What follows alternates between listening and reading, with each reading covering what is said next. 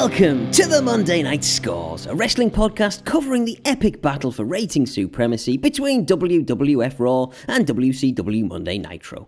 We relive the war skirmish by skirmish to decide which show we think should have won the fight for viewing figures that week. We then reveal which show actually did take the gold in the Nielsen ratings using our golden envelope.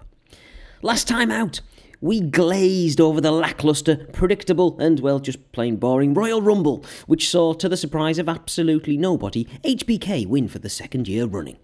Back in the trenches of the Monday Night Wars, Raw deservedly beat down Nitro with a show that genuinely entertained thanks in no small part to the Monday Night debut of the monstrous Big Van Vader, who decimated WWF President Gorilla Monsoon as his manager Jim Cornette watched on, helplessly having lost control of his charge. Nitro, on the other hand, was absolutely shite, as Hulk Hogan made off with the new World Heavyweight Champion Macho Man's Thunder for 46 minutes straight.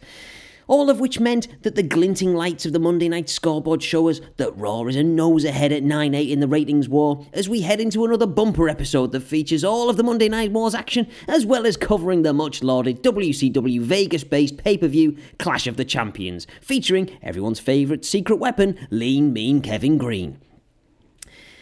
But before we get into it, we'd best start by introducing ourselves. I'm one of your hosts, my name is Steve, and I am, as always, joined by a man who once stormed out of the cinema during Jurassic Park because, as he could be heard saying to the other cinema goers in the theatre as he left, "Jurassic? Half of them things are from the Cretaceous period. It's absolute bullshit. It's the one and only nitpicker, Jim." All right, Jim? I'm all right. Well, actually, no, I'm not all right. I'm not all right. Oh, no. Well, story time. Yeah, well, do you know last time about the carrots incident? Of course. The digging, carrots being dug. And the professional grade manure. Yeah, Bull Rush, 100 litres. After I get a sponsorship, I reckon, enough plugging. Go for that, wouldn't they? Oh, surely. No one else is coming and knocking. We'd have to get that to them somehow.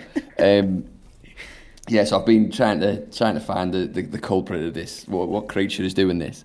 And it's just been going on days and days, and you know, the digging hasn't been fully dug up, but you know, you'd see something, maybe, you know, footprints in there, whatever. Sometimes a shite would be in there, and like you just want to, you know, find out what's doing this. I'm getting more and more riled. I've done a Vader. I've kicked my bin in. I've smashed my bin in. And then, no word of a lie, just this evening before we're going to record, I've come downstairs. Who's in there? Paws and all, it's next door's fucking cat. Is it? Oh no! It's next door's cat. It's been doing this. Neighbour dispute. Next door's cat. It's pissing in there as I've got in. I've chased it off, but then I've just riled. You know, I'm just riled. I've had to take a bit of time before I've come on here because, I mean, where'd you draw the line with this? What's the rules on this? I don't know. If I had a dog, and my dog was going around there shitting and pissed on their garden, there'd be something to say about it, wouldn't there? Well, of course it would, yeah. I don't know, where do you stand on these things? How do we iron this out? I think you can only hope that they listen to the pod. They're the listener. It's them. It's after all these years. You'll have to get the karate fighters out. There's only one way to decide this. Thunderfoot. What's the other fella called? I can't remember. Yeah, Patsy Thunderfoot.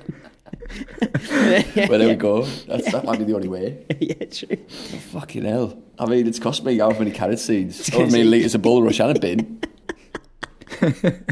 Become a cat's toilet. Yeah. You win, you karate fighters. You keep the seeds. I win, the cat buys it. Absolutely outrageous. But if we get that, if we get that sponsorship from Bull Rush, that might. Well, that'll be the silver lining to this particular mushroom cloud. I'd have the money for enough carrot seeds, then that won't matter. and some electric fence. Or I'll buy a gun to shoot a cat, one of the two. Better cut that. We don't want the animal rights people. Oh, yeah, I'll offset the Bull Rush sponsorship. Yeah, I've killed it. We get if we have RSPCA and PETA on our case.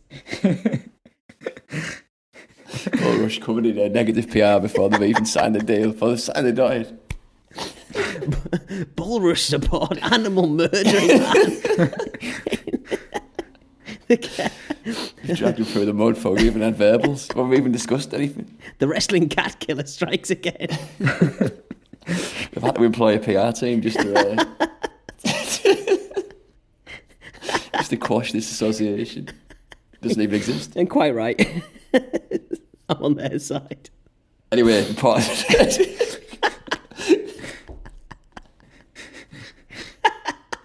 That's it for another episode of Garden Force.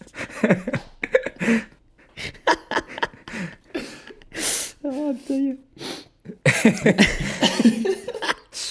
Spin-off Spring Watch in Jim's garden. Jim out there with a night vision camera and a rifle.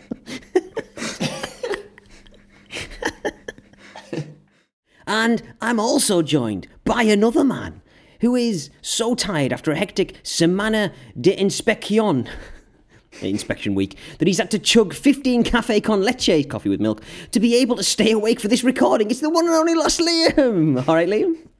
All right, fellas. Any manure-based animal abuse from you this week? Sadly not. It always comes to me, and I'm a massive letdown after superb storytelling from Jim week on week. So uneventful week other than the inspection. Very glad to hear it. So massive anticlimax after that tale. I'm afraid to say. Fantastic stuff.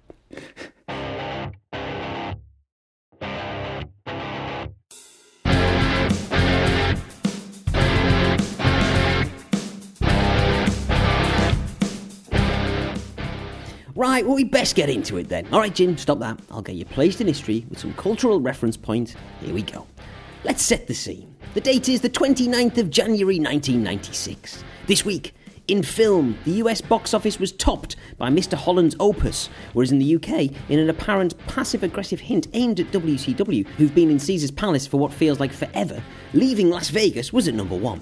In theatre, the Nitpicker's second favourite West End show, after Fiddler on the Roof, obviously, Cats, conducted its 6,138th performance to become the longest-running show in London. In sport, future Basketball Hall of Famer Magic Johnson took a leaf out of Ric Flair's book and came out of a 5-year retirement to help the LA Lakers to a 128-118 win over the Golden State Warriors. And in music, there were a stream of unimaginatively titled albums released. Total released Total. Trans Am released Trans Am. Remy Zero released, you won't believe it, Remy Zero. And Mekon's released, you guessed it, Pussy, King of the Pirates. Right, now we know which tunes we were watching at the flicks, what the Nitpicker was marvelling at the theatre, what we weren't calling a comeback, and what we were listening to on our compact disc ghetto blasters. Let's see how Vince and Eric tried to compete with that lot. There'll be Super Bowl bound bizarre celeb tie-in Kevin Greens, absolute garbage comedy wedding orchestrating Mean Jeans, but no stunner inheriting Kevin Steens because he was 11 at the time. Let's get cracking!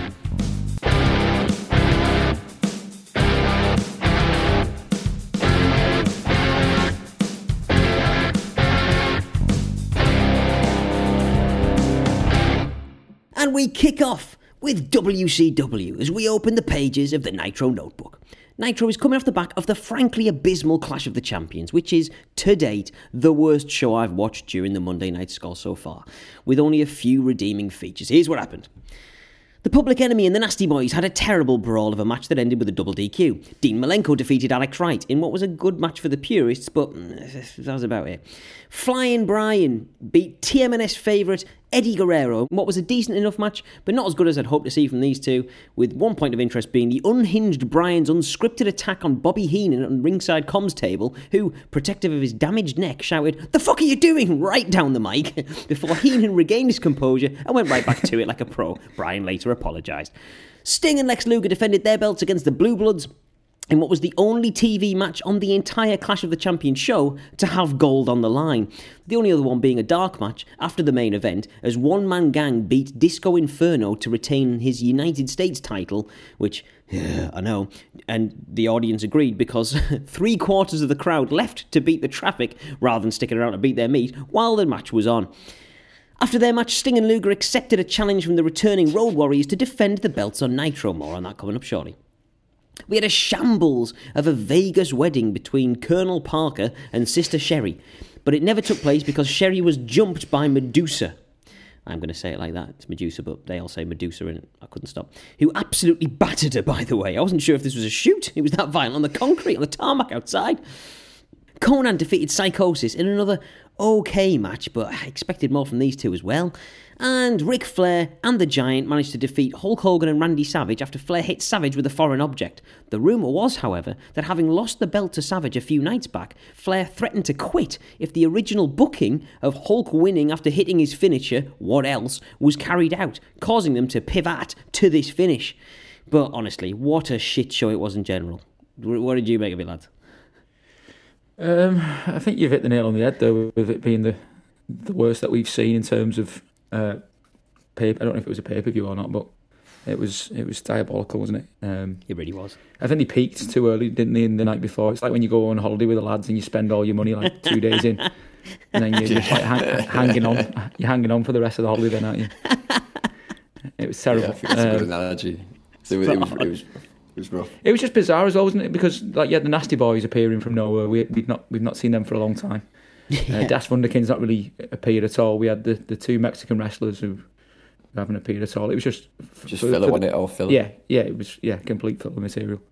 But what did crap me up was he's only been there for like 30 seconds, and Hulk Hogan was already calling Kevin Green his best friend, so that was that was pretty funny. And then he tried to give him like a high five, and he missed that, and then he tried to go like down to fist pump him, and then Kevin Green had gone up for the high five, so that looked all shambles as well. So kind of summed the whole night up, to be honest.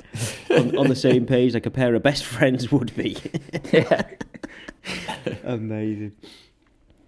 Anyway, so enough of that bollocks. So now to Monday Nitro, and the guys and gals are coming to us live from Canton, Ohio. And an elated Eric Bischoff welcomes us to the show amid ring and arena pyro that had knocked Sting nice but dim for 6.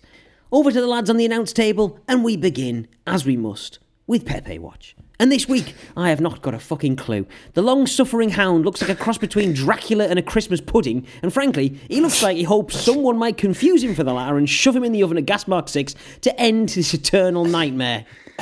I've just realised there's a lot of animal abuse. It's gone. The sponsorship's gone. There's no hope. Last pod. I did crack up. Oh dear. The lads big up the fact we've got the Road Warriors in action tonight, and Bobby the Brain Heenan smells a tag team title change. To kick things off, we have who else but the one-man thunder thief Hulk Hogan, who's taking on the dirtiest player in the game, Ric Flair. Flair's out first as he struts his way down the ramp. Bischoff on comms wants to pass on his congratulations to the Dallas Cowboys for winning the Super Bowl last night, but that he also wants to pass on his special congratulations to the Pittsburgh Steelers, who he described as one hell of a team, or as most of the rest of the world would describe them, the losers. I mean, how they managed to lose despite having secret weapon Lean Mean Kevin Green in their lineup simply beggars belief. Well, he was arsing about in Vegas the week before the Super Bowl. That'll do it. It's not the best prep, is it? It really isn't. Oh, honestly, all that cobblers about Lee Mean Kevin Green, he bloody lost. It was so funny. I loved how Bishop's like, slip it in. I've got to reference it, but I'll do it quietly whilst fucking Hulk's on the way or Flair's on his entrance or whatever. It's so funny. Anyway, Flair gets the win after the battery Arn Anderson heads ringside where, as Jimmy Hart holds back Miss Elizabeth, who's in Hulk's corner, Arn steals her high-heeled shoe, gives it to Flair, who then clocks Hulk in the eyes, unseen by the ref, of course, allowing the Nature Boy to get the pin. I did not see this coming, by the way. Did not see Hulk losing on Nitro. Especially in the curtain raiser as well. That shocked me enough to find him not in the main event. Pinned, no less. Indeed. Yeah, exactly, yeah. I mean, foul play still involved, but you're dead right. I know, I couldn't Did not see it coming. Next up, it's the returning Road Warriors who are taking on the Faces of Fear, Meng and the Barbarian. The Dungeon of Doom lads are out first, and the Road Warriors are greeted to LOD chants from the elated crowd. An entertaining enough match unfolds, with unsung hero Meng in particular doing his damnedest to get the Warriors over, and the crowd really were hot for Hawk and Animal, so he definitely did his job. The match culminates with the Barbarian setting Animal up for a powerbomb, and Hawk diving over the top of his partner to land a flying clothesline, and it looked a bit sloppy as poor Barbarian had to wait an absolute age and pretend he was struggling to lift Animal, despite having had no bother doing so at any point during the match so far, as Hawk sort of steadied himself on the top rope and then executed the leap, and the move allowed the Legion of Doom to get the win on their Nitro debut. Meng keeps getting shunted in with all the bozos, doesn't he? This Barbarian character. He fucked that finish up, like you said, and he pile driven. It was Hawk he pile driven. No, it was Animal he pile driven, wasn't it? And then Hawk get the clothesline. Yes, yeah. He pile driven Animal. Yeah, and then because I fucked this right, but I'm having to go to the Barbarian. He got paid for that.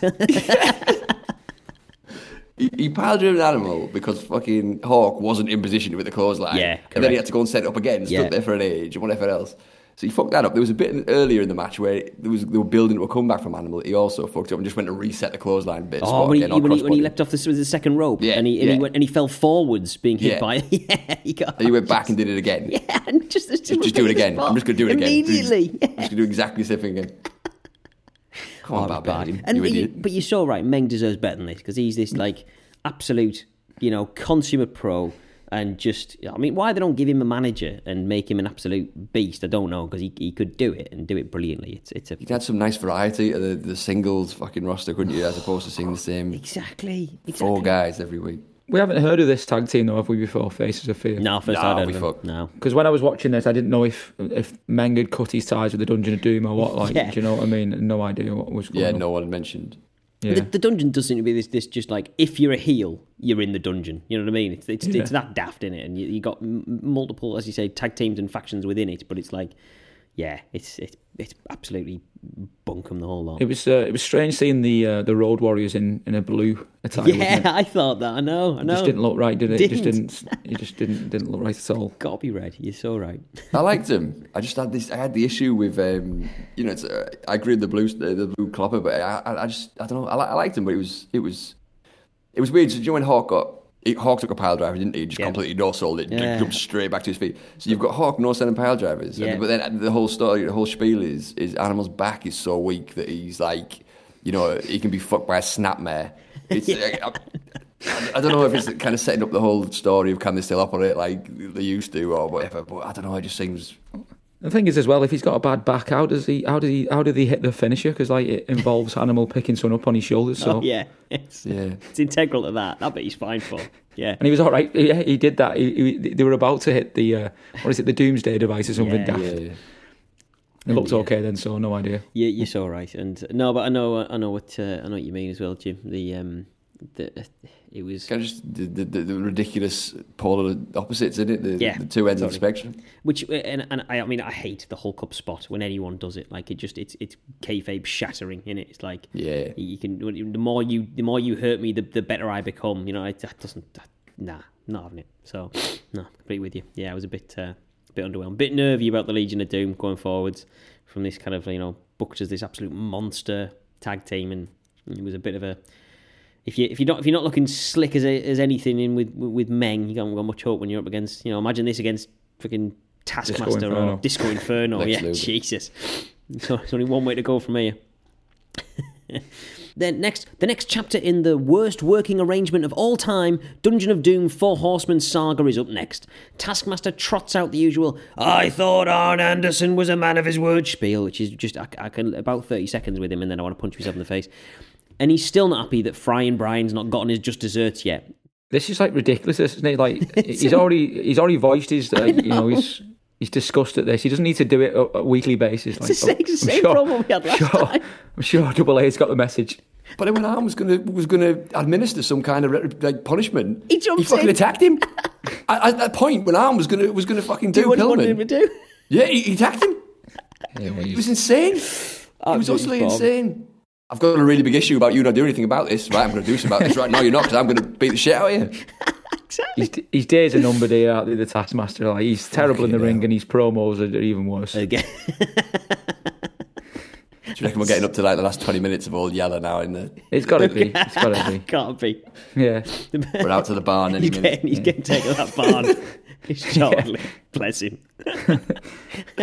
Shocking, wasn't it? It was terrible. Terrible work, this. Yes, you're both so right. And yes, Jim, as you say, what happens is Arn agrees with Taskmaster. So, yep, you're right. Thumbs up. And then turns to Fry and Brian and chastises him for not being the team player that he should have been, citing his lack of attendance in the Flair match we've just had.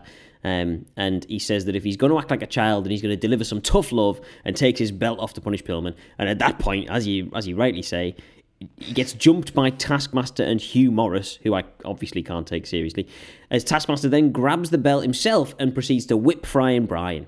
The battery recovers, DDT's Hugh, who now looks like an absolute chump. He's got the jump on Arn with another bloke, and he still ended up getting DDT'd almost immediately. Like, he's so squashed.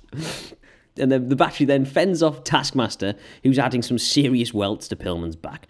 Back on the mic, Arn says, "Taskmaster, we had a deal, and now that deal's broken." He demands that the WCW commission a match between him, Pillman, Taskmaster, and Hugh Morris. So I imagine we're going to see that next week. Did you hear Mongo's bit during this? No.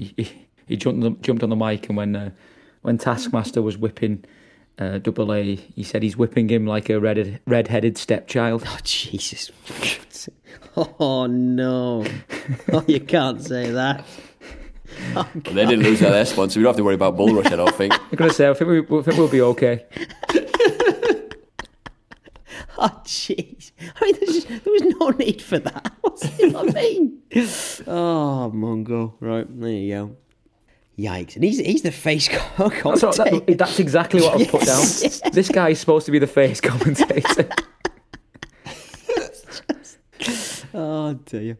Next, Sister Sherry gets revenge for Medusa ruining her wedding in another brutal match, with a snap suplex from the former Alundra Blaze, planting Sherry on the outside in particular that made me wince. Sherry steals the win here by rolling through a body slam from the top rope into a cradle to get the pin, but Medusa immediately continues this already violent assault with a belly-to-back suplex that looked a bit dangerous, landing Sherry almost on her head, and then she continued to slap her and violently slam her head against the mat from a prone position that was absolutely brutal. Couldn't believe it. I think I can sympathise with Rhea, though, because, I mean, I could not believe they had to lose this. I know. She's come out, jumped the lass who's, like, she's all dressed up to wrestle and all that. They've pinched her from WWF. They've made the big thing with a big introduction with dropping the title in the bin. Yeah. She's come out all ready to wrestle. She's jumped the lass who's just wearing like a dress like she's going out for the night. And yeah. She's not even got shoes on. She's not got no shoes. Did she high heels? And then she beat her. And she beat Medusa. She was in no way ready to wrestle the match, and she beat Medusa. I was absolutely flabbergasted. I could not believe they'd done it. You're so right. I know. You're so right. I mean, it's no slight to Sister Sherry. I'm sure she's decent enough in the ring, but Medusa is, as we've seen in previous form at WWF on the scores. She's a cracking in-ring wrestler. Yeah. Absolutely cracking. And there was some kicks here from Medusa like mid-match, and it was just like they were absolutely just KOing Sherry, just taking them full on. Like, absolutely. No holding back. Yeah, unbelievably violent match. Unbelievably brutal. Next up, our main event of the evening, with The Giant taking on Macho Man Randy Savage for the World Heavyweight title, at least this bloody week. The title match is indeed the main event. Macho Man's accompanied to the ring by Miss Elizabeth, Woman, Linda Bollier and Deborah McMichael, all of whom would marry wrestlers. And they are coaxing Macho to join them as his music plays. But he then appears out of nowhere and blindsides the Giant with his belt from behind repeatedly. This stops the match before it begins, with the win awarded by DQ to the Giant as Macho leaps onto his back to apply a sleeper hold. Ric Flair appears at ringside. Remember, he was Giant's partner at the Clash of the Champions. All getting a bit confused, this whole Dungeon Horseman, who's feuding with who and who's in cahoots with who. I'm confused. Anyway, Flair, Giant, all grand. And Flair grabs Macho's feet and hauls him out of the ring, then proceeds to land some chair shots and chops to Macho before allowing Giant to land a huge hanging vertical suplex. I don't know if you caught this, but when Flair was battering Macho Man on the outside, there was an unbelievable line from Eric Bischoff, in which he has said, so the whole idea is Savage has got no allies, has he? It's just he's there with all the heels. Yeah. And he goes, Sting and Luger aren't in the building. So Hogan's injured. He's pointed out to Hogan, got the injured eye. He goes, Sting and Luger aren't in the building. Not that Luger would be any help anyway. Brilliant. Absolutely on the money, Bischoff. You're on the fucking money. He wouldn't. He'd be no help. You're so right. He'd be not at all. Doesn't matter who was there to help. Yeah, no. That's brilliant. That's superb. That was Unintention crazy. alone. A great catch. Perfect from Bischoff. Just absolutely buried. Oh, amazing. Giant then sets Savage up for a chokeslam and has to hilariously hold him there for an absolute age as he waits for Hulk to make his way to the ring and hit him with a pathetic chair shot to the back. Looked absolutely shite. How many times have we seen this? I know. It's many rinse and times? repeat. It is. Fucking hell. This time though, what's Hogan done to his head with this bandage? Like, he looks like he's come from cataract surgery. Have you seen the state of it? Like, he took a heel to the head from Miss Elizabeth earlier on, and he's got this ridiculous like eye patch thing on his head. What was going on? It was absolute comedy. He looks like a ringer for Mr. Bump. Like, I couldn't believe it. What an idiot. He finds new ways every week to make himself look like a bigger idiot. And he does. We've had But he's so like adamant in about protecting himself and always making himself look the best. But he is, you're right, he finds every week, he finds a way. You can just see what he's gone through there in his thought process. Like, he's actually been pinned on Nitro for once. So he's had to like make out he's really injured. So he's in his thinking, he's like, I'm going to wrap a bandage around my head loads of times so the crowd think I'm like really, really hurt. And instead he looks like an absolute idiot. It's unbelievable. Mr. Bumpers. So good. And the best thing is, he fucking hate that. Because he's all right in his head. He's like... It's all about him protecting I look like a himself. wounded soldier Yeah. here. Yes, exactly. I get so much sympathy for this. That's exactly what's going through his head. You can read him like a book. Oh, that's great. He's got more bandages on him than the fucking Yeti. He's going down, storming in with his shitty chair that he pats onto people. Tapping on everyone's head. Just don't do it. You just use the eye rake again. You know what I mean? If that's what you're going to do with a chair, don't bother. I don't want to see anyone get head injuries, but what's the point? You've got the eye rake of doom at your disposal. What are you carrying that thing down for? And the kicker is, that's why it takes him so long to get in the ring, because he's trying to navigate it whilst keeping up with his chair. So poor Giant's holding match there for about an hour. Just as if, how much of a moron does he look like now? As if he's gone, well, you wait, macho. I mean, this is going to really hurt. One of these days. One of these days. He sidles in. Right, and you see him, but he pauses when he gets to the apron. He's got to get this fucking chair in before him. Which by the way, he's doing without any depth perception now because he's bandaged one of his eyes. So he doesn't know how far away the ring is, right?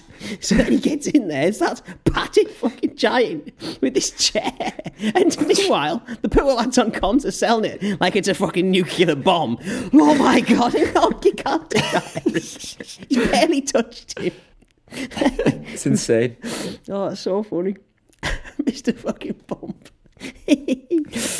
Anyway, yes, so Hogan proceeds to do what he does best and steals the thunder. He's like one of them storm chasers, you know, like any whiff of thunder and he's there in his pickup, hunting it down. He's going to be there in a minute. Anyway, he cleans the Giant's clock with the chair, smashes him over the top rope. Well, I say smashes, Giant was doing a lot of the work here. Before the rest of the Dungeon of Doom arrive, inevitably, Austin Powers henchman style, and offer themselves up one at a time to get battered by Hulk's chair. Hugh Morris, one-man gang, Taskmaster, they all do it. They all line up and let Hogan clean house. Apart from There's a Brodiac who, despite the fact that this week the Giant has just been in the actual match, in the actual ring, still dedicates his entire effort into stopping him from getting involved. It's getting. I mean, what next? Next time this happens, right? We're gonna have Giant waking up in his bed and Zabrodiak immediately pinning him back down with using the sheets. No, Giant, nowhere near the Hulk. It's unbelievable. It's getting worse. Anyway, back to the comms table, and Flair's strutting around and angrily wooing in Mongo's face, which got a pop from me. Really aggressive, right? This was brilliant. This was absolutely brilliant from Flair. Favourite bit of the show. He tells Hogan and Savage that he wants a mega match at Super Brawl, 2 rings, 2 cages, and no further information. Bischoff and Mongo flee as Flair sits down, puts on Eric's headset.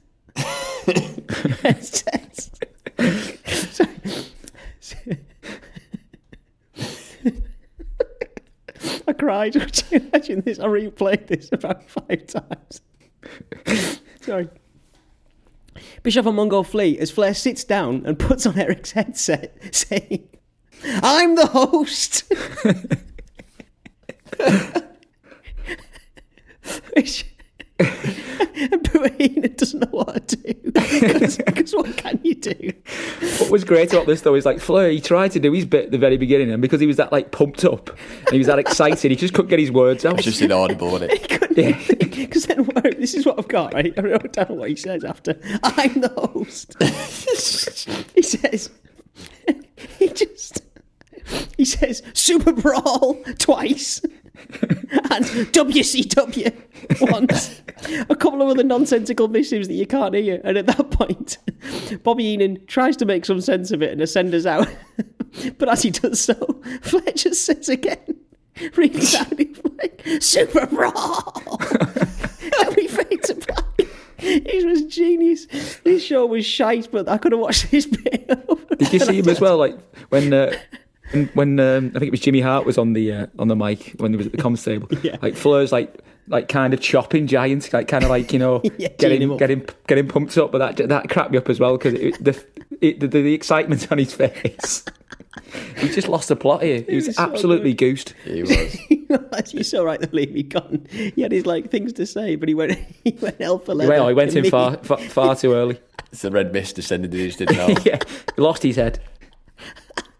Oh, absolutely superb. Giant got on comms as well, didn't he? Brodiac didn't stop that. Yeah, as somebody's allowed to do. Yeah, comms, out. and he's terrible at it. Well, he said that Hogan's mind, heart, and soul is his forever. Like whenever he says anything, it's forever, isn't it? Yeah. I'm going to be the world champion forever.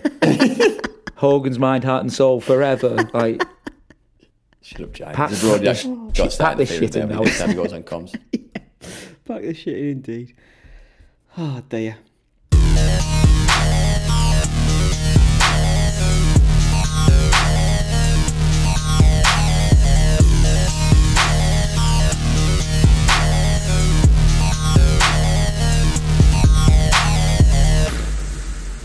So that was WCW Monday Nitro, but what did we all make of it? Let's find out with our ratings builders and ratings killers. Who wants to kick the builders off, lads?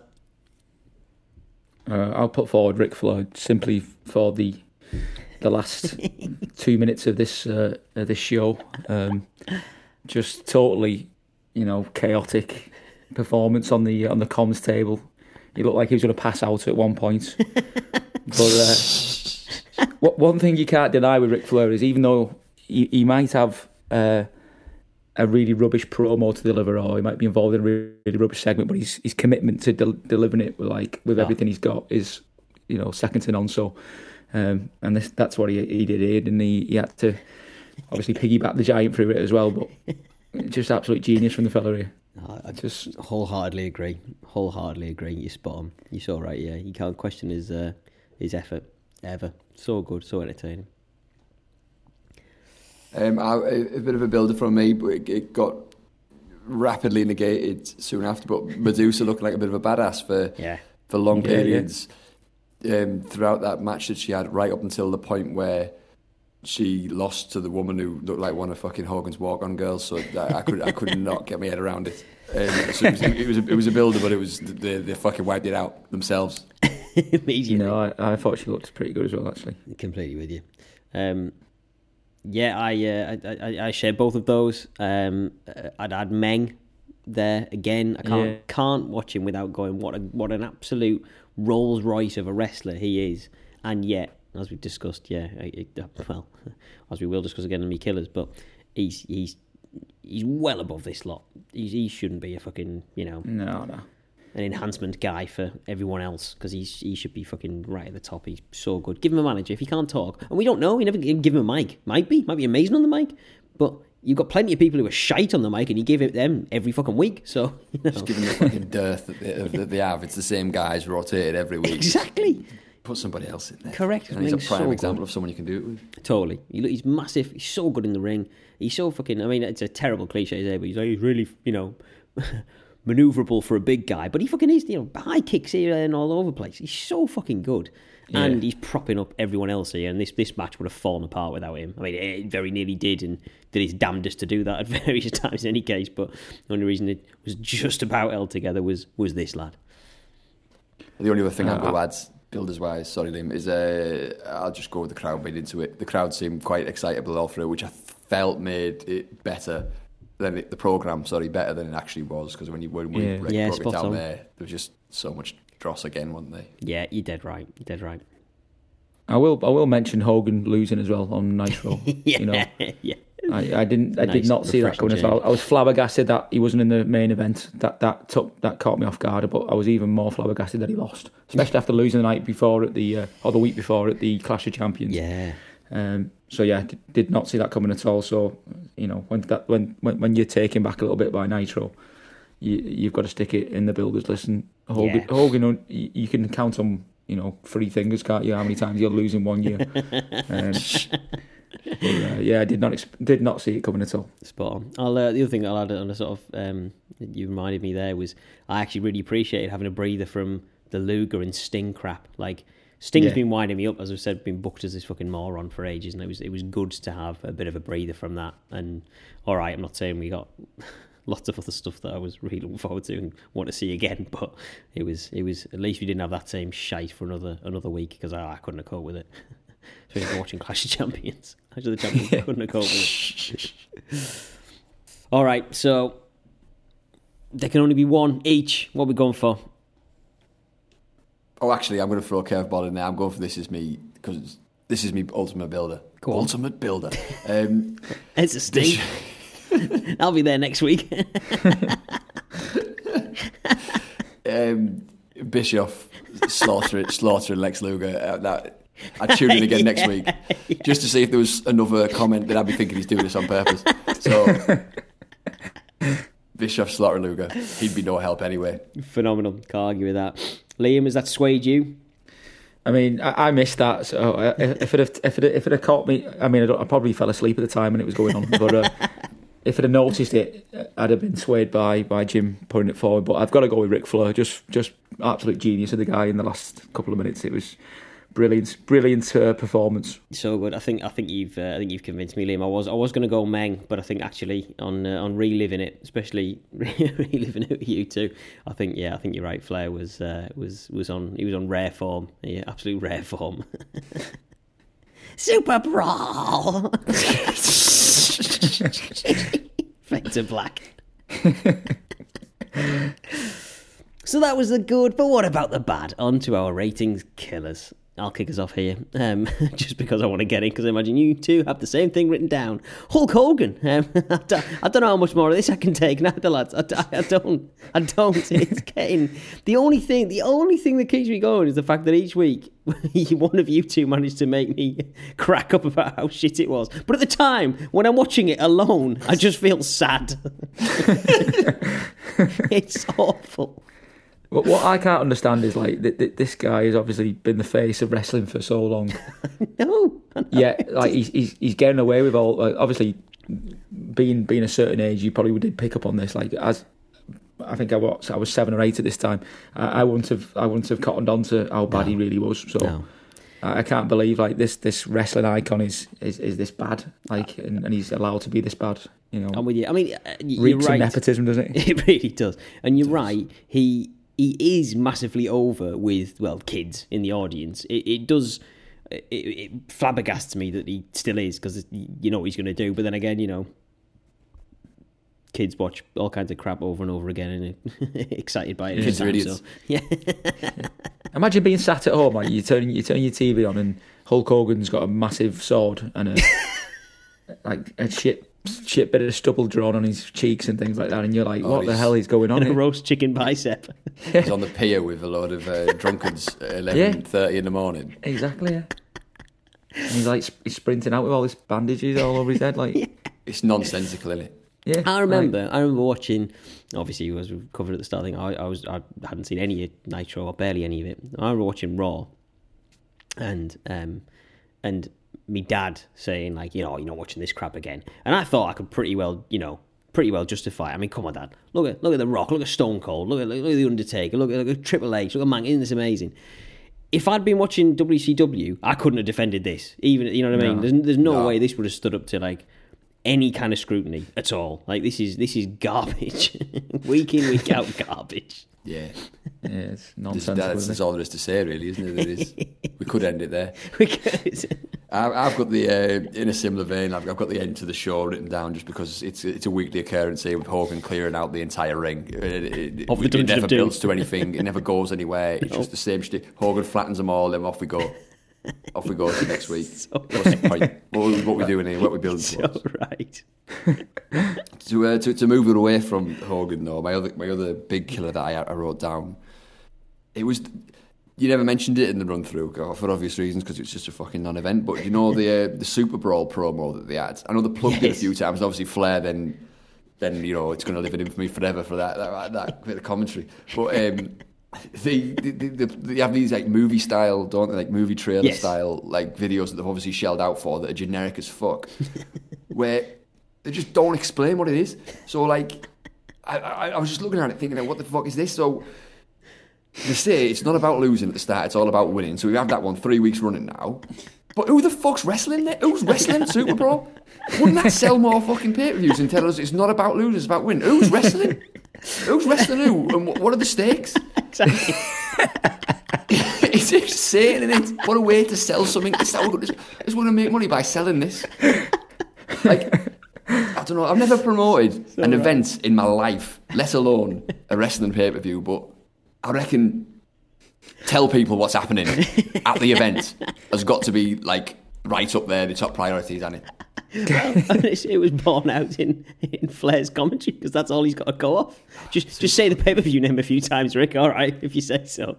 It's ludicrous, isn't it? It is, but also it's not about losing; it's about winning. Well, at least knew that anyway. Yeah, exactly. Carry on. But and half of the people on the card are going to lose. So for them, so what are they done? Is that it? You know? Well, you knew the stakes. We were very clear on the promo flyer. It's not about the losing; sling your hook. Oh, it's fucking shite. Just tell us. I reckon they'd have sold loads more pay-per-view if they just told people what was going to be on there. I think you might have something. I'm going to put forward here the Giants as well. Yeah. I'm like sick of this pantomime now. Like, how can you take this guy seriously when he's banging on about making Hogan's bones to make his bread or using his bones to make his bread? Like, I'm bored of this. Like, it's so bad. It's so terrible. You know. He looks good for flashes, and then you're like, all right, I can get on board with this. And then he opens his mouth on the mic, and we're in Beanstalk land again, aren't we? So, you know,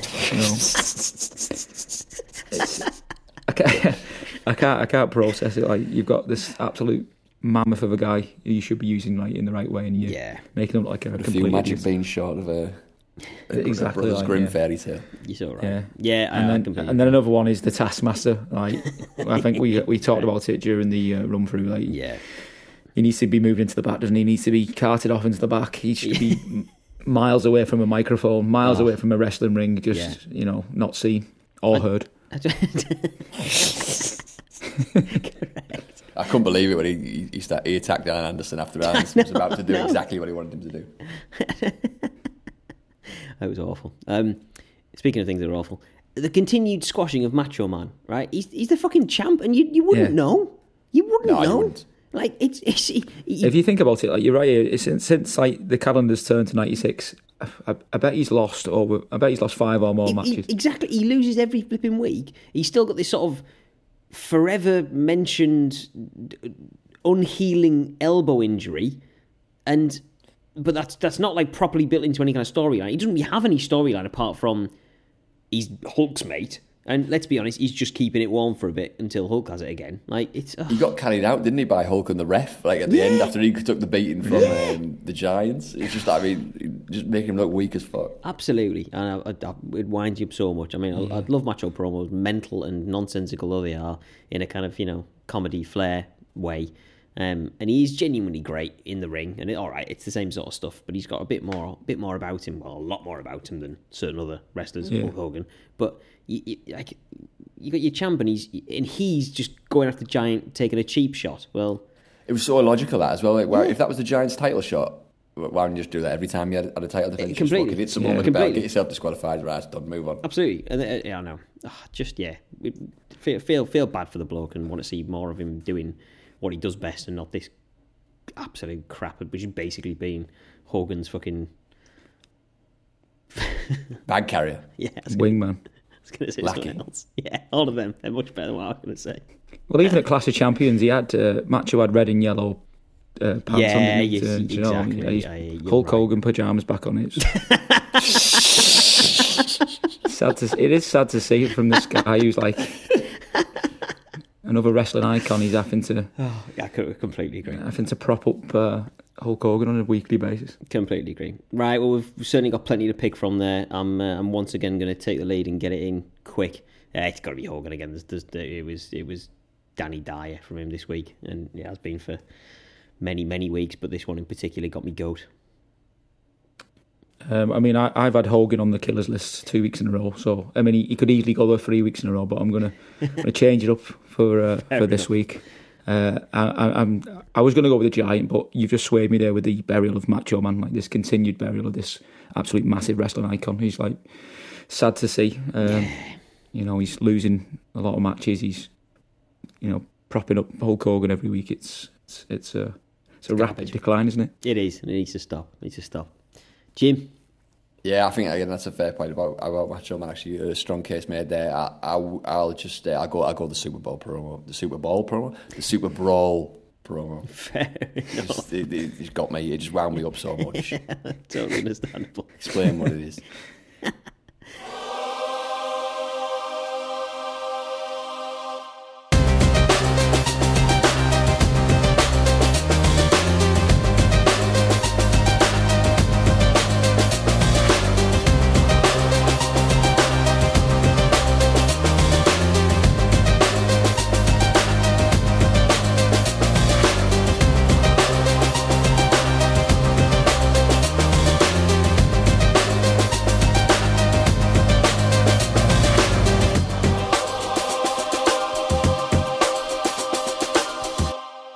So that was Nitro, but what about Raw? Let's get into the Raw rundown to find out. We kick off with another 90s film trailer style recap, covering what happened last time out and what's coming up this week, including a billionaire Ted press conference, which they're showing in spite of the threat of legal action.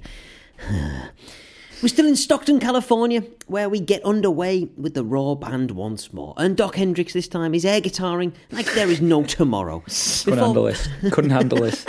He's really What's going on with Doc? Yeah, is he having a breakdown? I did love Vince absolutely screaming over it though, like he was having to absolutely bellow. He was trying his very best to be heard, wasn't he, Vince? We've got this ridiculous spectacle with the band playing loud as fuck. Doc Hendricks absolutely giving it big portions alongside him. And it's not practical because Vince is having to fucking boom his voice out over the top of it. Yeah. If Vince is screaming, Jesus. Yeah, it's not worth it. It's not worth it, this. It's all right, and Vince and King, they welcome us on comms as the British Bulldogs theme hits and the man from Blighty appears, accompanied by his manager Jim Cornette. Bulldogs taking on the man with the leather glove, Diesel, with Davey Boy working on Diesel's leg throughout this match to try and take the big man down from his vertical base. It's going fairly well, but then Yokozuna arrives at ringside to land some cheap shots on Diesel as the ref isn't looking. Bulldog then takes off the turnbuckle pad, but Diesel's wise to it and smashes his head into the exposed steel, followed by some snake eyes delivered to the same spot. Then he goes for the cover, but at that point, Yokozuna arrives to break up the pin, and with a would have absolutely nailed Bulldog either way leg drop, which Diesel dodges, the man from Japan is then obviously unable to stop the drop, and he plants Bulldog, allowing Diesel to get the win via pinfall. Well, one thing I hated about this, when Cornette was distracting the referee, Yokozuna enters the ring from the side, the referee and Jim Cornette are on. So, like, do you know what I mean? You've got this massive, absolute beast of a man. I can't miss the him. biggest man. The biggest man. Yeah, the biggest man. You can't miss him. Like, if he's getting up on the apron, you're going to feel it as well on the ground. and Earl Hebner is oblivious. He doesn't know what's going on. There's a massive crash behind him as obviously he hits the Bulldog, and he still doesn't turn around and just allows this to go on. I mean, Earl Hebner gets thrown fully 3 feet in the air when this leg drop lands. That's what I mean. How did he not see him? And then how did he not hear him or feel the ground shaking? And also, even if you didn't see him, but this goes on, and Yokozuna is at ringside afterwards. You're like, well, I wonder what happened here. Poirot is not. Amazing. Oh, shocking. Anyway, but I did love that. I love that, regardless of whether Diesel had rolled out the way or not. Bulldog's dead. You know, like, it's unbelievable. Doc's up next in what Vince calls the mobile studio. Where it's not funny. It's just a room. It's just a room. Just a room you've How is it decorated. mobile? It doesn't move. Anyway. Just a room where you put them cardboard cutouts in. Anyway, where Doc's gravelly voice tells us that we're going to have the latest from billionaire Ted, despite the threat of legal action, in just a sec. But first he plugs In Your House that's just 3 weeks away, where world champ Bret Hart will defend the belt against Diesel inside a steel cage. We get a Bret promo, which includes a fuck up and it's pre-recorded, so just do it again, lad. In which he calls Diesel a big dummy and says that he... We've gone full primary school. Yeah, I was a bit... Oh, it's a bit... You've gone a bit out. You've gone a bit too far there. Correct. Bret. But then he does say, great point, that he's never lost inside a steel cage, so Diesel will need to bring everything he's got. Fair enough. Doc also says we're going to get the never-ending feud between the 1-2-3 Kid and Razor Ramon in a crybaby match, in which the loser will have to put a baby's bottle in their mouth after donning a diaper. Straight from Vince, this. Then Doc asks, can you imagine? The bad guy with a bottle in his mouth. I absolutely can, Doc. We saw it last week, and it was shit. They're running out of ideas here. They really are. They're struggling here to try and prolong this rivalry. Fucking hell, I honestly... Crybaby match. Crybaby match. Oh. I mean, when the 1-2-3 Kids is wearing that diaper and chowing down that bottle, is everyone going to be like, you know, yes, fuck off 1-2-3 Kid. Look at that. How embarrassing. Do you know what I mean? It's what's there to achieve here? Oh, I can't wait to not watch that match. Then Doc says that the WWF received a phone call from the Turner Broadcasting Association on January the 17th. They expressed their delight, the guy on the end of the phone, at billionaire Ted's vignettes. But they then received a letter from the very same person later on threatening legal action if they were to continue to do them. Doc says that the WWF's ready to stand for their rights, their company, and for their fans, and then throws to the press conference package. I'll quickly get over this because it was biblically bad. Ted says in this press conference with a bunch of journalists, and they certainly were because they weren't actors, says that he's not a hillbilly and doesn't wear cheap suits, and then he takes a few questions, but I lost the will about halfway through and just zoned out. Sadly, the segment ends with the 3 dreaded words, to be continued. It was... this got me, this, because normally we gloss over it as just being tripe, and it is tripe, but this really got me here, the hypocrisy of... So like normally when it's been like just stupid jokes and whatever else, this time it was the journals asking like things like, have you done this? Have you moved to Monday nights to try and hurt the WWF? And are you trying to put the WWF out of business? Like this is literally Vince's fucking modus operandi was Correct. to put every single business out of business. Exactly. And then now fucking he's got a bit of competition. He's crying about it. You're so right. Yeah. Yeah. It just riled me. So insecure, isn't he, Vince? Like, what's he doing? Yeah. I thought it was strange as well to show this written letter from Ted Turner as well. Like, yeah, bizarre. I know. What was he doing there? Yeah. Like, he thinks of it as a real gotcha, doesn't he, Vince? But actually, it's just fucking shite. And what about when the straight up tell us, don't they, as well, that wrestling's all fake? When the huckster says, when he does that sketch, actually it's in my contract and I never lose. So he just outright tells us there, didn't he, that it's all fucking, it's all a work. Yeah, shatters kayfabe right there. Yeah, just because, as you say, Liam, he's touched a nerve on Vince. So yeah, because he's fucking spanked dummy out. About it. Correct. Yeah, I think we know who should really be in the crybaby match. Back to the arena, and the Body Donners with Sonny are in the ring, and they're taking on the Godwins, Henry and Phineas, who are managed by Hillbilly Jim. A slop bucket and Lucky Horseshoe accompany them to the ring, and the latter is given to Cousin Phineas by Hillbilly Jim before the match to welcome him to the stable. I believe this is Phineas's debut, but it wasn't quite made clear. What's happening with Phineas, by the way? How are they making this a swine-based acronym out of this name? I don't understand. It's Phineas I. Godwin. Ah, pig. Yeah, so it's pig. Oh, right. Right. So they're not Hog and pig. Hog and pig. They're the Godwins, or it's cousin Godwins Phineas and I Godwins. Oh, this is me doing the Irish thing, isn't it? Yeah. It's the initials, a middle name, isn't it? Right. Yeah, he's not.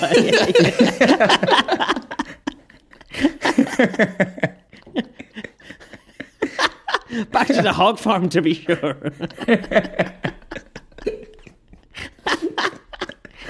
How many hogs have you got? 33 hogs. Oh. Yeah, cousin Phineas. Phineas I. Godwin. The I. Godwin. That's what I was saying to myself when I was reading this, how they're related. He's I. Godwin, he's O. Godwin, how they're related. But then now it all makes perfect sense, the middle names. It tripped me up twice now. It tripped me up the first time, didn't it? Yeah. He's been duped twice. Pog doesn't work. That's what I was saying. It doesn't make sense.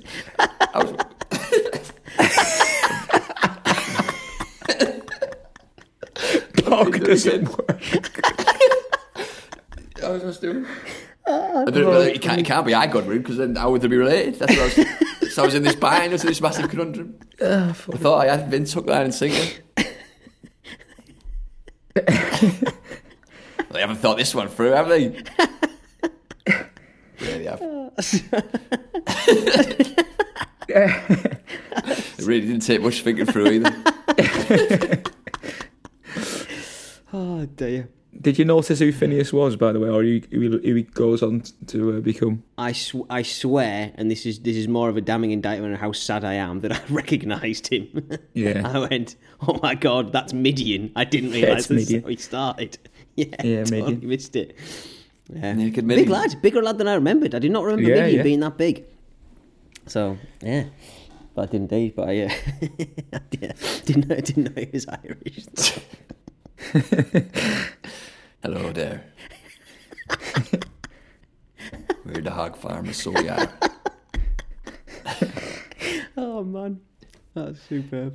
I did like when Vince said pig, pig, pig at the start, though. Yeah, me too. Yeah. Not as good as your impression, Steve, but it was good. Yeah, that's unrivaled.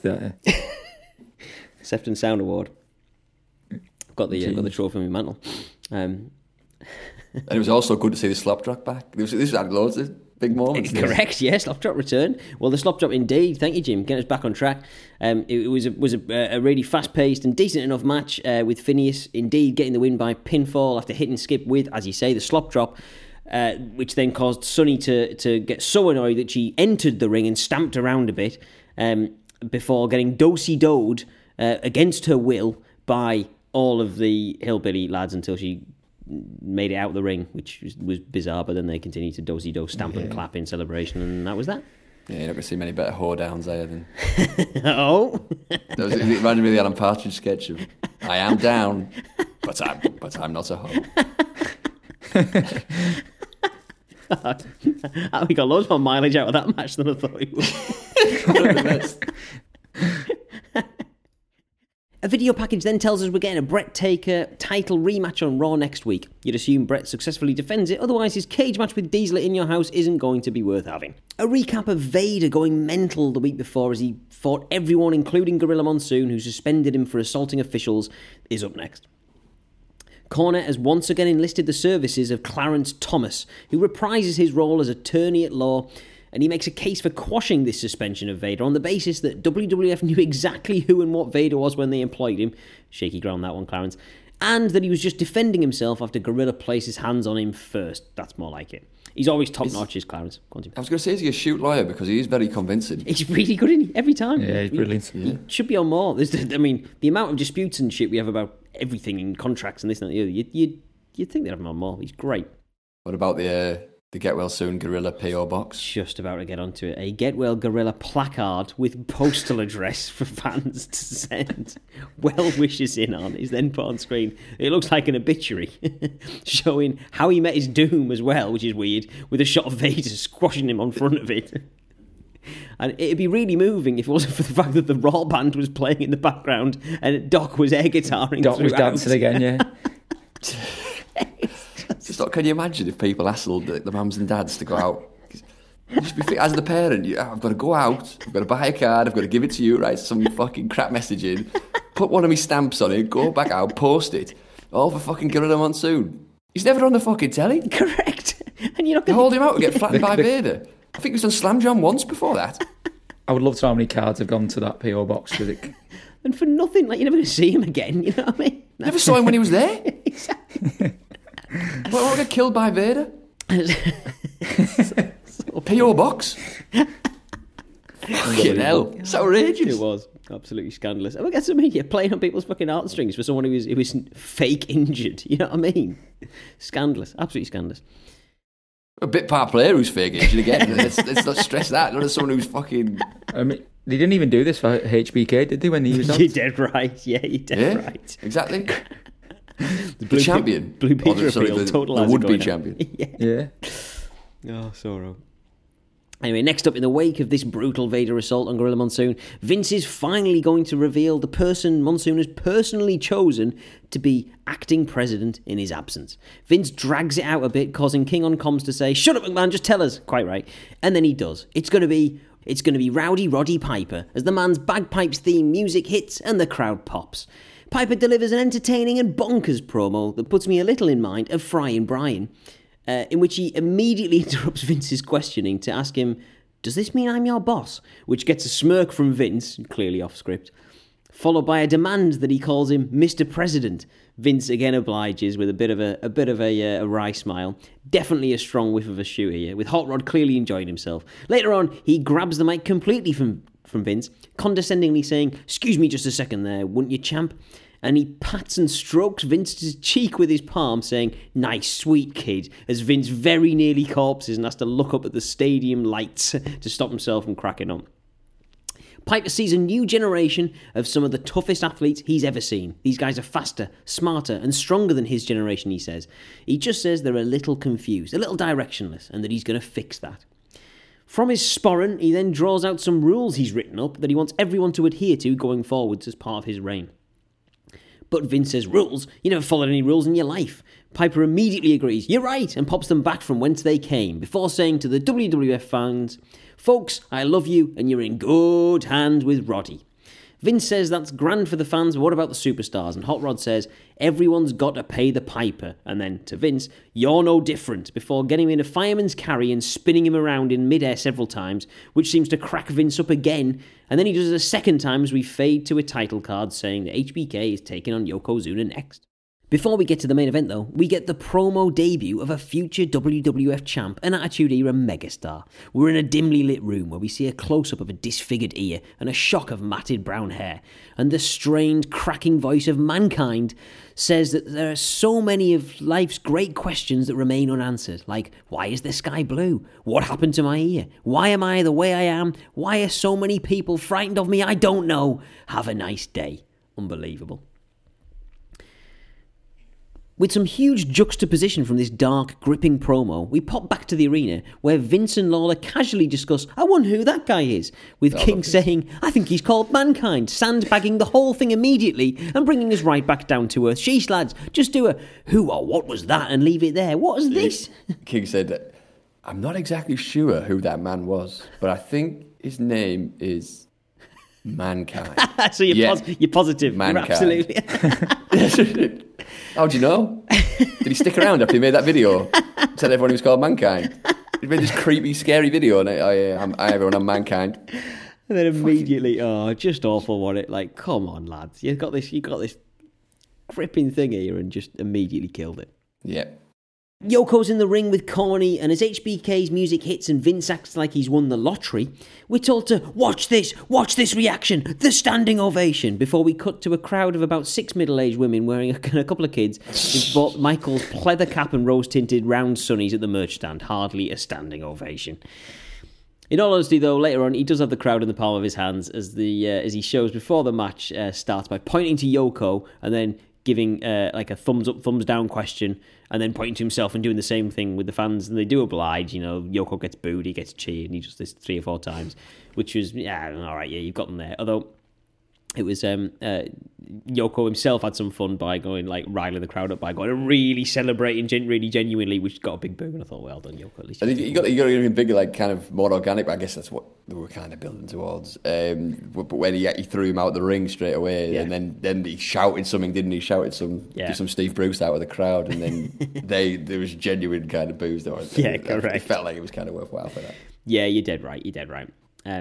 End of the match we go, and as you say, Michaels is there planting sort of successive right hands on Yoko, sending him, as you say, very gently through the second and third ropes to the outside, at which point Cornette signals to Owen Hart to come down the ramp and join them, and Owen, remember, is who HBK is going to meet at In Your House for his shot at the WrestleMania, shot at the title at WrestleMania on the line, and out he comes, standing next to Jim Cornette, as he does for the match, sort of glaring on, trying to distract HBK. And it was a relatively entertaining one, this. HBK, I thought, did a genuinely cracking job of working around the immobile Yoko, who is obviously a great wrestler, but he's just simply too immobile to do much more than just stay in the middle of the ring as everyone just runs around him, bouncing off the ropes and stuff, which I thought HBK did really well.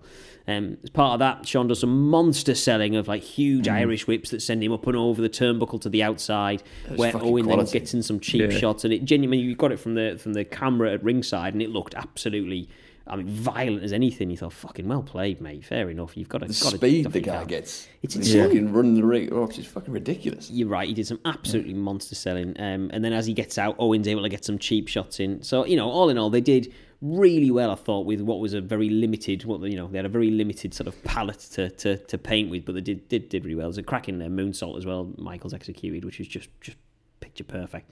Anyway, the finish is, after a long rest hold nerve grip that Yoko applies to HBK, which followed on from a long rest breather as HBK sold how hurt he was on the outside of the ring for an eternity, gets countered by Michaels, who then explosively bounces off the ropes, and I mean explosively, gets clocked with a big shoulder tackle, then dodges a huge leg drop, misses with a diving headbutt from the top rope before the two start slugging it out with these huge right hands. 2 running forearms from HBK that looked incredible. Like, he leaps about 10 foot away from him and plants it. It's just great. A stomp to the head, up to the top rope, but no, he's caught in midair by Yokozuna, who begins to squeeze the life out of him with a bear hug after all this brilliant, entertaining action. At this point, Jim Cornette smells blood for his charge and distracts the ref by climbing onto the apron to allow Owen to knock out Shawn with a spinning heel kick. But HBK ducks and he plants Yoko, just like Yoko did to Bulldog earlier on. The lads have done it again. Out of the ring rolls Owen before the ref turns around, leaving Yoko open to a super kick that HBK delivers, and it gets him the 1-2-3. Bulldog then arrives as well as Cornette's stable back HBK into a corner, but HBK's mate Diesel soon turns up to back up his buddy, causing the Cornette crew to skulk off, licking their wounds. On the way out, though, Cornette's grabbed by Vince for a quick promo, and Cornette duly obliges, delivering another belting one, in which he challenges HBK and Diesel to a tag team match next week. The two dudes with attitudes, as Vince keeps saying, don't respond, but instead do this sort of piss-taking, ooh, whilst flapping the fingers towards him. Awful. Hated it. And this understandably incenses Jim Cornette. And with that, we are out.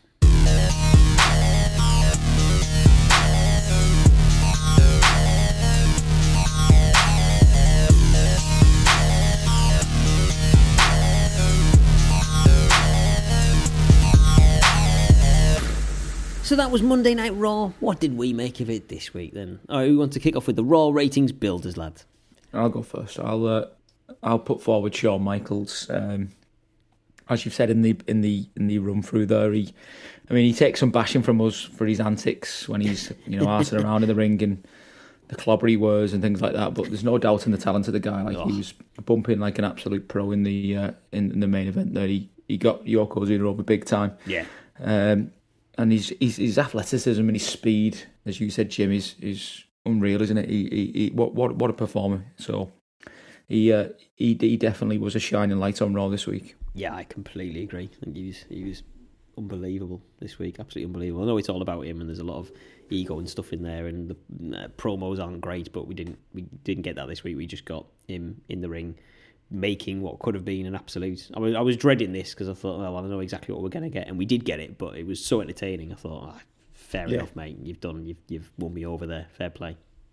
Yeah, I'll third that. I've got Michael's written down as well. It's just, I think it's probably the best performance from him we've seen since we started the whole watch through. And yeah, I'd agree. Yeah, he's just ridiculous, like agility and speed and everything else.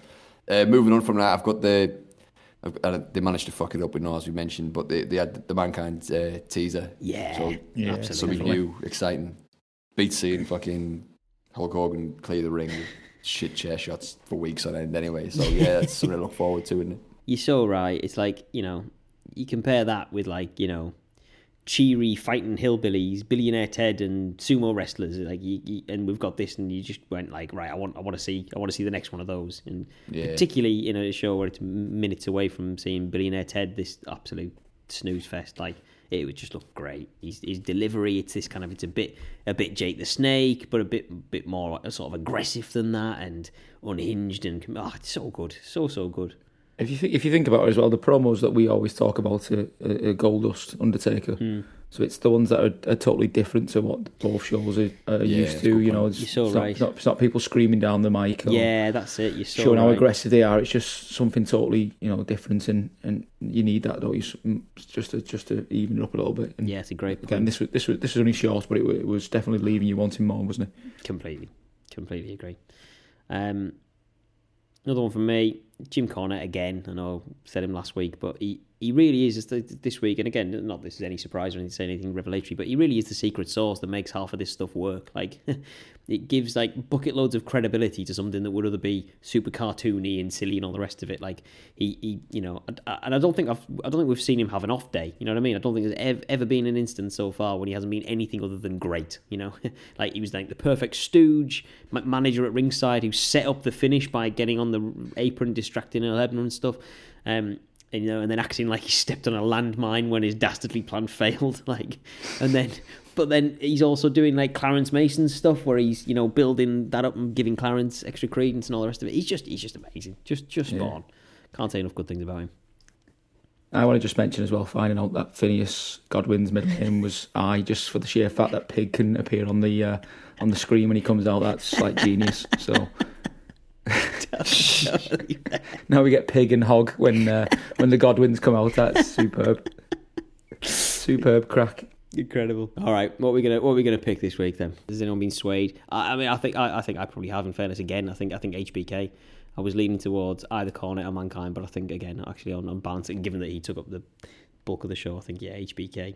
You're right, for all the shtick we've given him, I think he deserves it this week. Yeah, same from me. In the interest of fairness, we're always quick to criticise him, and I don't get what he's all about, and it's part of shite, but he was very impressive this week, so yeah, he's the builder for me as well. Full house, Liam? Yeah, full house from me. As we say, like, as soon as he gets his... or as soon as he's teasing to get his arse out, we're always like jumping on his back kind of thing. So not literally. Yeah, not literally, but it is only fair to highlight how good he is in the ring. I think we forget that sometimes. Well, I do personally. Yeah, you're spot on. Absolutely. Just because of how annoying like the antics are before and after, but in the ring there's the ability's second to none, isn't it? Yeah, absolutely right. Absolutely spot on. Over to the killers then. I'll go first, just because again I'm rinsing and repeating from last week. The Billionaire Ted segment, it's unwatchable. I'm sorry, it's unwatchable for me. I can't. And now the Turner Broadcasting have bitten. They're absolutely going to double down on this. This isn't going anywhere for a long time. And I'm gutted. Like I said, the audacity of like going down this like kind of road simply because you're losing the ratings war at the moment and. you know, your organisation's one that is responsible for putting a lot of the minor organisations out of business, and Exactly. as soon as you threaten a little bit, you start having, you know, chucking your toys out the pram kind of thing. So It's pathetic. It is. it is. It's all right. It is. It's just, it's on my list as well, just because of how, like I said earlier, how riled it got me, just because of the sheer hypocrisy, the sheer lack of any self-awareness, and just I don't know. Vince himself's obviously, I don't know how rich he was at this point in time. I know he obviously wasn't a billionaire then, but like he's obviously still very, very rich, and to be carried on like he's fucking running the local DIY shop and B&Q are moving in next door. It's beyond absurd. Spot on, absolutely spot on. Your words, Liam, were from the last episode were reverberating around my head this week as well. We can't have, we're not allowed to have 2 cracking episodes from either show back to back. We're not allowed it, and it just fell flat this week. And I was just that's all I could think. Like, I know we need breathers from people, right? As I've said before, and that there was great seeing having a breather from Sting and Lex on WCW, but this week we had no Hunter Hearst Helmsley, no Vader, no Goldust, no Ringmaster, no Undertaker, no Razor Ramon, no Bret Hart in action. But we did about 5 minutes plus of Billionaire Ted. And, you know, I'm sure that's down to the fact that it's, you know, recorded, and we got them last week in the first half of the thing, so we're not getting them this week. But, like, if anyone could do with a breather, it's fucking Billionaire Ted. And yet, this is what we're getting every week with all these people on your roster that I would like to watch. Like, fucking hell. Come on. I'm going to put forward the Bulldog and Diesel match as well, simply because it was literally blow for blow the same as the main event. I think it was at Survivor Series a couple of weeks back. And you're right. At the time we highlighted it, you know, I think Diesel he did get some flack, didn't he, from Vince about how lethargic the performance was, and it was a carbon copy of that match. Yeah, you know, slow. Bulldog targets the leg, and then they go down that road for 7 or 8 minutes and just drab. I think it did. Your curtain raisers supposed to just grab your attention straight away, and it was quite forgetful. So yeah, I didn't enjoy that at all. Yeah, he is drab, isn't he? He is drab Diesel. I just can't get into him as like he's meant to be like a baby face. He's just so meh. Yeah, it doesn't work. It doesn't work. We mentioned that before, haven't we? It's just the conflict in ideas, isn't it? He's pissed off 1 minute and like hates everyone, then he's in the ring with Shawn Michaels giving it that I'm scared shit patter to weird finger stuff. You know, I just spot on. He's just unbuttered bread, and he slice after slice of unbuttered bread. I go my final killer, that not a killer per se, because obviously it brought us quite a lot of entertainment, but the body donners in the ring with the Irish lads, the Godwins, they seem good, like really good, and they're like the only purpose, like that match took place, didn't it? So they could have the hoedown at the end with Sonny. Correct. That was that was the whole reason to get Sonny on the telly, wasn't it? And 100%. It was what a waste. Yeah, you know what I mean? yeah. No, they are brilliant in the ring. Just put a video of her playing pool again. It's like much shorter, isn't it?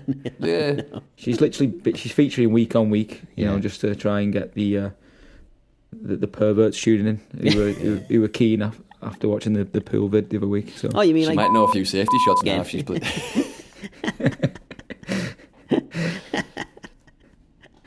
No wonder he's such a fan of us. We cover this lot again. This is definitely his origin story. This is where he definitely got into wrestling. You can trace it back to this day. 100%. Oh yeah, this is how his descent into mass murderer began. Yeah, absolutely. This was the catalyst. Our already fan. Gone. Christ. All right then, what are we all picking? After all that, has anyone's argument swayed any others, or are we? The hypocrisy of Billionaire. Sorry, go on, finish. No, go on. No. The hypocrisy of Billionaire Ted, too much to bear for me. Nice. Billionaire Ted's segment on the whole for me. So yeah, related, linked killer. Liam. Yeah. I'll go with that as well. I mean, it ran its course after one episode, didn't it? But here we are 6 episodes in, and it's still going on. TBC. Yeah, and we're getting another one, so we really are. Fucking hell. I know. Unbelievable. I know. You know, wheel out some decent wrestlers that you're not putting on. Yeah, you've got loads of them. I know. So is that Ted? Is that 2 full houses on the Two, Bills? Yeah, it is. two clean sweeps Two for full Raw houses, this yeah. week. There you go. I've rarely seen that. Yeah, it hasn't. No, we're getting Need a good now. sound effect for that, surely. But never, no point. There's no point in never having again. It's not even that exciting either.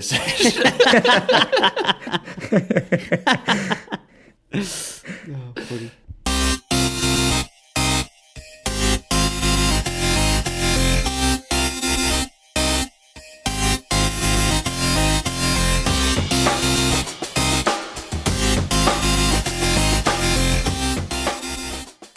Well, with all of that in mind, let's see which show we thought should have gone over this week. Jim, kick us off. Which show gets your vote?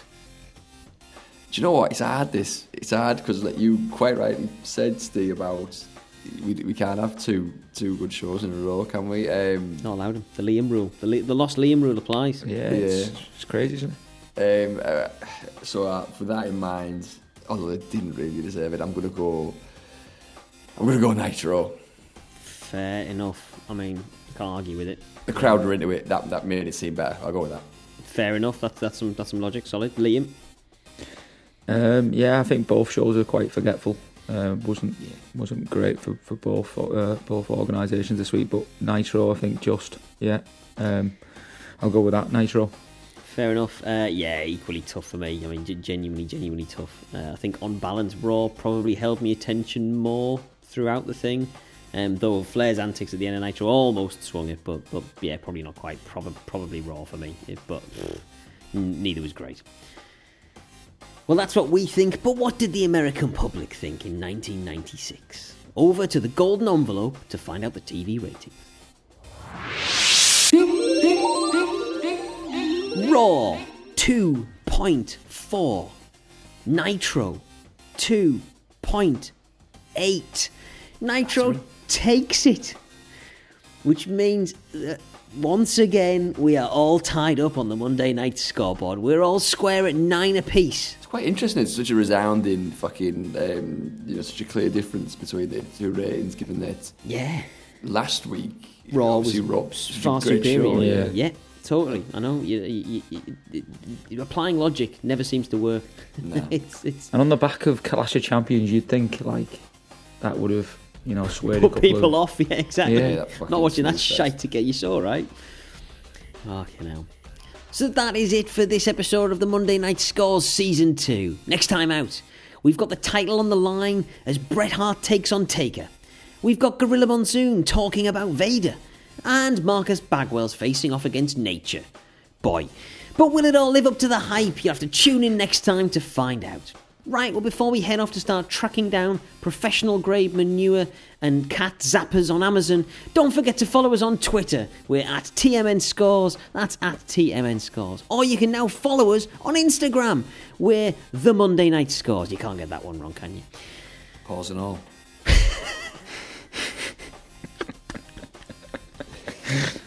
Well, all that's left for us to say is don't sue us and goodbye. So thank you all so much for listening. And until next time, this has been the Monday Night Scores.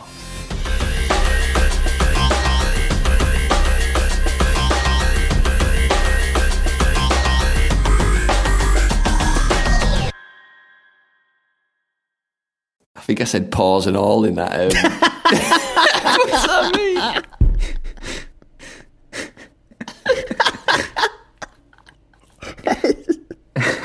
There's the episode title. I was searching for the words, that's what I came up with. Pause and all. That's how it moves about. It'd have to be in there. First thing's in, last thing's out. Pause and all. Oh dear.